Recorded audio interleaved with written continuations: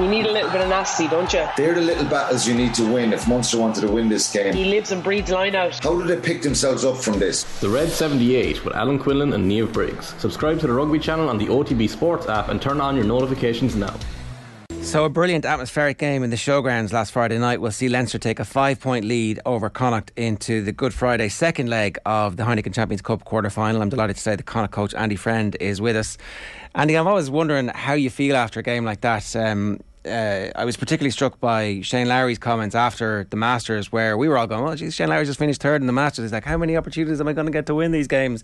So there's like joy about the being involved in such an amazing spectacle and occasion, and also this nagging just disappointment that the game was there for you. Yeah, that was exactly how it was, Joe. We had a change room that was pretty sombre, to be honest with you.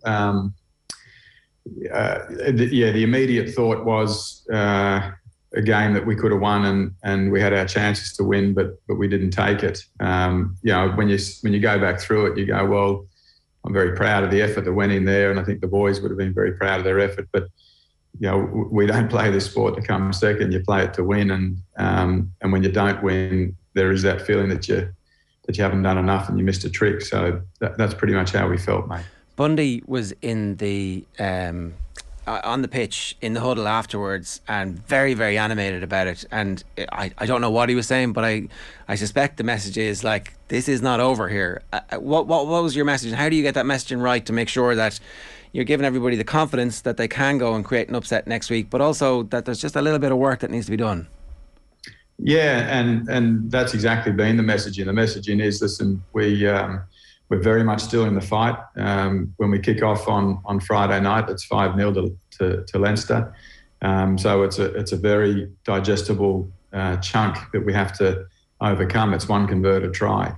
But we know if we converted a few more of those opportunities that we created, and if we, like in my view, we opened up 2 really easy holes for them to score 14 of their points. So we're better in those 2 areas, then that 5-point gap that sits there is definitely achievable for us. So that's what the focus has been on. It's all about what we need to do and how we need to be better, and let's hope we see that on Friday night.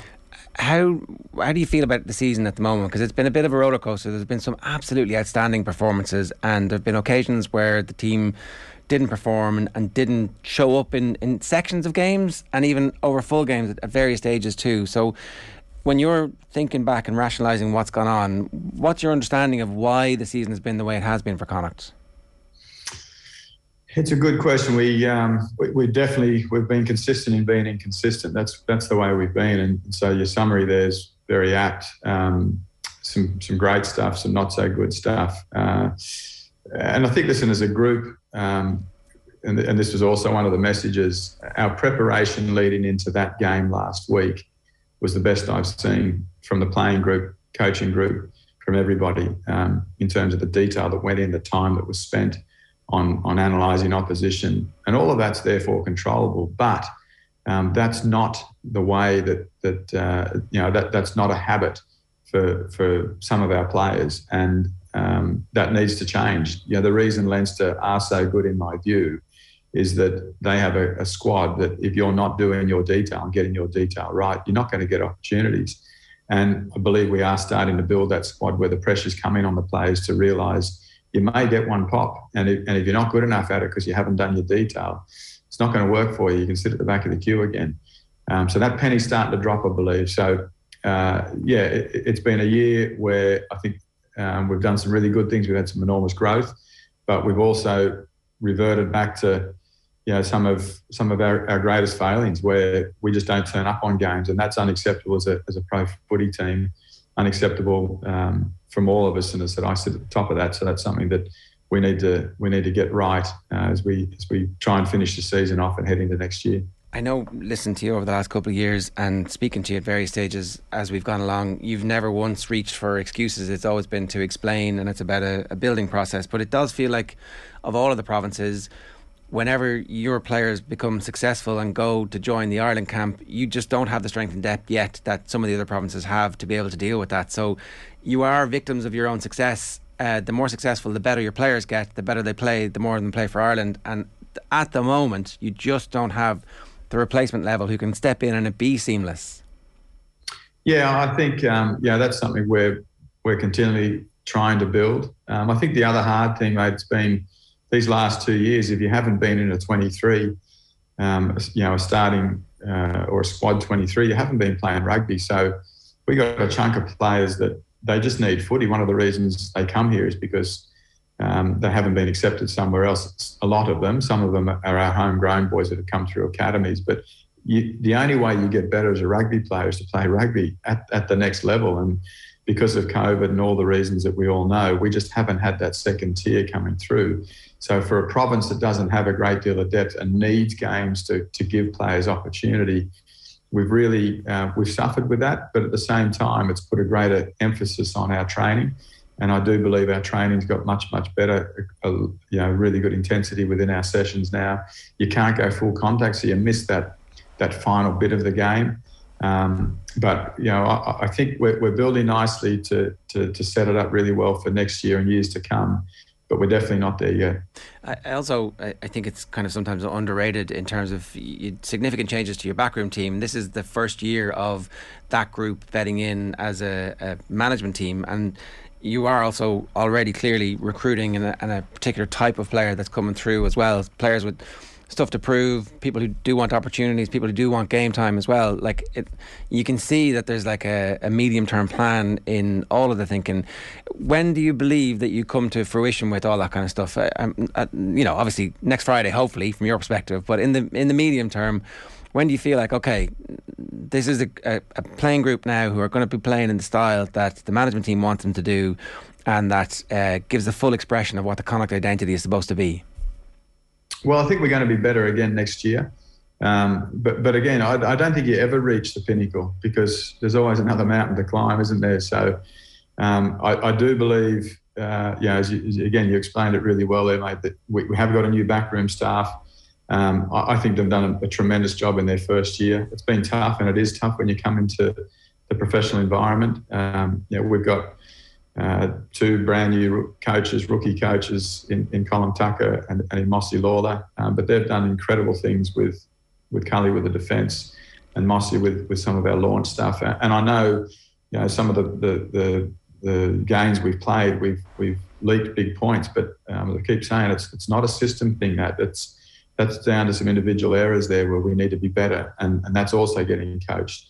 Some of our launch stuff has been the best we've seen. Pete Wilkins has moved into a new senior attack role. I think he's done an amazing job in widening his breadth, which was previously just defence, to now into attack and defence and overall game management and preparation. And Diewald Senegal's come in and I think has really stabilised some areas that we were leaking and creaking before. So this first year it's been a year of embedding. Next year we'll be better again. Will we reach the pinnacle next year? No, because I think we'll be better next year, but there's going to be another year after that and so on and so forth. So, and as you say, our selection motto, our recruitment motto is to find the rough diamond and try and polish him up. That's what we've got to do. And sometimes we get that right and sometimes we don't. But that's the model that we work with, as well as trying to bring through our homegrown players. So, I believe, let's wait to see what happens on Friday night. We've got enormous energy to get up to the Aviva and try and turn around that 5-point gap. We then go to South Africa. It's going to be a struggle for us now to reach the quarterfinals with the way our season's gone, but we own that. No one else does. And if that doesn't come to fruition, then it's all eyes on next year for us. We've got a new 4G pitch going to be put in here at the sports ground next year. So that allows us to get into our game style of being fast, relentless, adaptable even more. So I see another step being made next year with a coaching team that's been around for a second year and a new group of players. So I'm excited and positive about the future. Are there many more players to come in an ideal world in terms of recruitment, or is your recruitment largely done for next season? Virtually done, mate. We're looking probably for one more, but we've got to find the right person. So at the moment, we're about 95% done. And when you're selling the Connacht dream at the moment, are you pointing to Mac Hansen and going, hey, look, there's anything is possible here. You can have the world at your feet in the space of 12 months. Yeah, and listen, Mac's turned all spotlights towards him, hasn't he? Which he's been brilliant, mate. But that's exactly it. we got, as we now know, we got a young fella called Byron Ralston coming over next year now. I'm excited for Byron. There's another part of me, I sort of feel for the bloke because he's another Aussie coming over here with Irish heritage, and the assumption's going to be he's going to be another Mack Hansen. Now, he may well be another Mack Hansen, and if he is, fantastic. But he can definitely look at what Mack's done and take enormous courage and belief in that going to this, the west of Ireland and plying his trade there could well launch an international career for him. He may not be on the same time trajectory, but he may well get there. But we got the likes of Byron coming in. We got Shane Bolton, who, as we know, we signed last year. This has been his first year. He's only a young man, hasn't had a lot of opportunity this year, but there's a lot to like about what he's going to do. But the Mack Hansen story to me is a dream come true, and just it points to what opportunities lie out there if you're prepared to be brave enough to make a move and to back yourself and go and play the footy you can play. Does it have a knock-on impact as well on the existing squad as well, when you see somebody who's one of your teammates who you're going up against every day in training, who steps straight into the Six Nations arena and not just acquits himself well, but acquits himself spectacularly well for somebody who doesn't have the requisite 20-25 caps to acclimatise to international rugby, that his own teammates, some of the academy players, some of the players who've been there who maybe haven't hit their peak just yet are going, actually, if I do hit my peak, I don't need to go somewhere else to realise my international ambitions.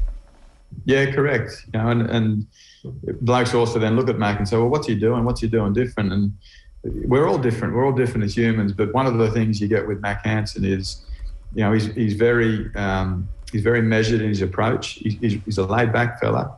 He likes a good time, but he also likes to be serious when he wants to be serious. So that can rub off on other blokes too, because you're always trying to pitch yourself against what success looks like. Now, Bundy and Mack Hansen are two very different people. Finlay Beelam's a different person. Again, Jack Carty's a different person. So you'll pick up little bits from all of them if you're a young, astute player, watching what they do, and it's trying to capture the best out of everybody and then be yourself as well, which hopefully will make everybody within the squad a little bit better. So, everyone wants the Mack Hansen stories. Mack's been brilliant in coming over here and seizing that opportunity, and he's an absolute joy to watch play. He's an absolute joy to work with as a rugby player, and he's just a good bloke to have around the team too. So we've rolled double six with that one. Can I just ask you a little bit about preparation for Leinster? Are they a different animal in the Heineken Cup from the URC? Did you see different things from them last week that you hadn't seen before, or were they actually just exactly what you expected? I think every team's got their own identity, and so the identity which we saw on Friday night was pretty much what we'd seen. The quality of player that they can roll out on a Heineken Cup night is very impressive. So the bodies are a little bit bigger, the hits are a little bit harder, set piece a little bit tougher, all of those things. But the game style that they play, a little bit more clinical in certain areas. You've got a James Lowe with a left boot kicking it 50 metres every time his boot touches the ball. That sort of stuff you might not see, or we didn't see in previous Leinster games. But we know we're going to get that and more on Friday night because we've poked the bear a touch. But it's not really about what Leinster are going to do. It's about us seizing our opportunities and us being better again than what we showed on Friday night. And if we can just focus on us, I think you can get yourself caught if you're worried too much about the opposition and what they're going to throw at you. It takes your eye off your own game. So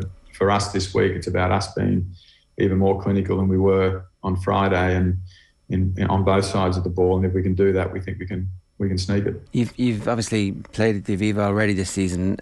Is that important? I don't know if you automatically thought, well, there might be a leg for us in the quarterfinals at some stage later on in the year, but might just have been a good decision at the time as well. Your players seem to enjoy playing there anyway. Yeah, it's a bigger pitch. It's you don't get the wind you get here. We had a beautiful night on Friday night too. So there was no conditions really to worry about. We've had some real success up there at the Aviva, and given the performance we put out on Friday night, we now know there's going to be a chunk of Connacht supporters up there too. So the majority will probably be Leinster, but there'll be a good smattering of Connacht supporters, and we've had some happy times there, and let's hope Friday night's another one. Last question. One of our listeners on YouTube wants to know, what do you make of the two-legged situation?